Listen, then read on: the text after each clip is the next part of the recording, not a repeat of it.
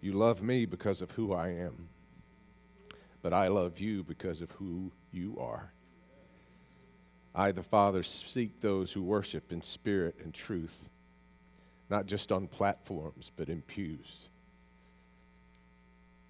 I see your hearts, and it blesses mine, says the Lord. Lord Jesus, we do love you. We thank you for a place where worship comes easy, where fellow believers pour their hearts out to you Sunday after Sunday, and you visit the praises of your people with your presence.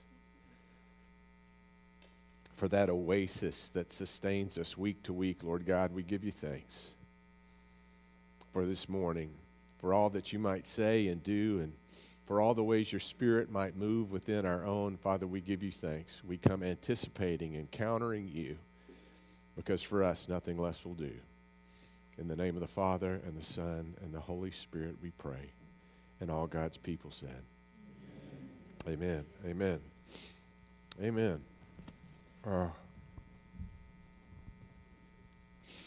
It's a beautiful thing to behold when your mandolin player is so caught up in God, he just has to let go of his instrument for a while and raise his hands to the Lord.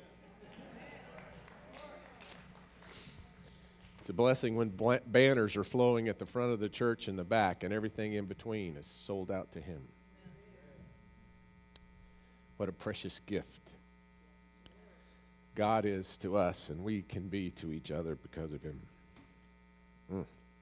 This morning, the youth and I were talking about the mysteries of God, and they're never exhausted. We'll spend the rest of eternity getting to know the depths and the beauty, all that Paul prayed that we would someday comprehend about our God. What an incredible Lord it is that we serve. But Jesus spoke some things that curl my toes. You know, I just... Can you imagine what it would have been like to hear him say for the first time, love your enemies? You know, I would have been like my dog when he doesn't understand. What? Love your enemies. Yeah, let the wheat grow up with the tares. I'm the only one wise enough to sort it out.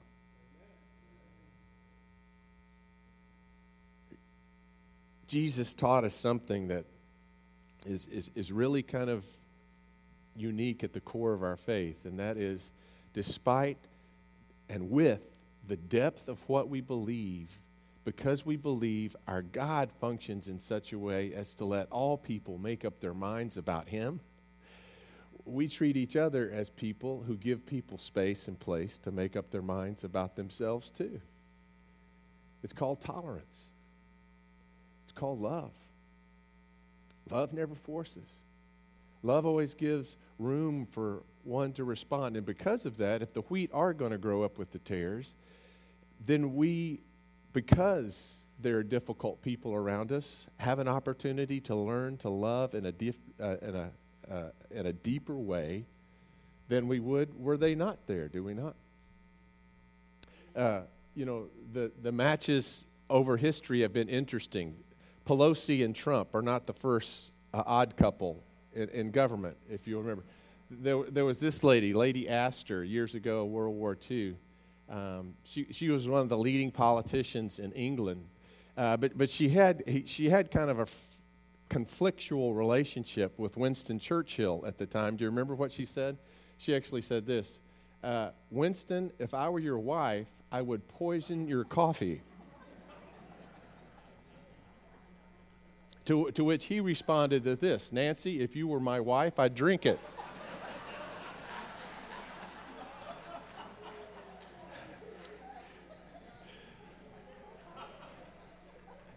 You know, conflict is a part of this world. It's a mystery why God puts up with it. But apparently he thinks that he can work within it for his redemptive purposes, or he wouldn't allow it, right?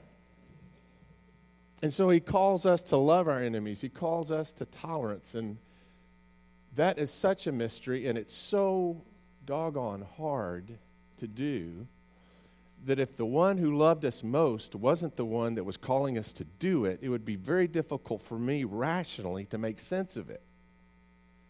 I trust it because of who called me to do it.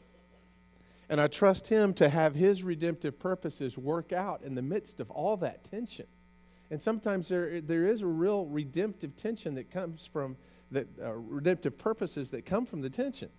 Have you heard about the tastiest fish on the planet, I think, are the New England cod? Anybody ever had a New England cod? Oh, somebody from Boston here. Yeah? Is it good? Delicious, she says. You haven't eaten fish unless, and that was the problem. That was the problem. You could only get the New England cod close to where they got it out of the sea because it's such a delicate fish that if they froze it, it ruined. If they shipped it, it ruined. And people would come to Boston and places like that and find and eat the New England cod and then just, this isn't fish anymore when they went back home. And they tried in many ways to expand the market of the cod of New England, and finally someone figured out how to do it. You want to know how? They shipped them live across the country. Previously, that had not worked. Even when they shipped the codfish live in tanks across the country, they were so lethargic on the trip that by the time they got there, when they were prepared, they were mush in your mouth. Right? Until someone thought, with all those codfish in that tank, I'm going to put one catfish in there with them. The enemy of the cod. And as it went across the country, that tank was so agitated that by the time the cod got to California, they tasted better than when they came out of the sea in the Northeast. Sometimes God can work redemptively because of the tension in the tank. And he calls us to be a part of that redemptive process. And so he tells us, be tolerant to those who are your enemies, because you don't know, they might be your brother and sister forever. He tells us to love our enemies because his Spirit is itself trying to reconcile those lost children of God to himself. But how can we do that? Something so strange, so beyond us, loving our enemies, unless we trust the one who called us to do it. And we can, because he's proven his love for us, and while we were yet sinners, he died for us on a cross. So, Lord God, we give you thanks this morning for your sacrifice for us, but also for your example.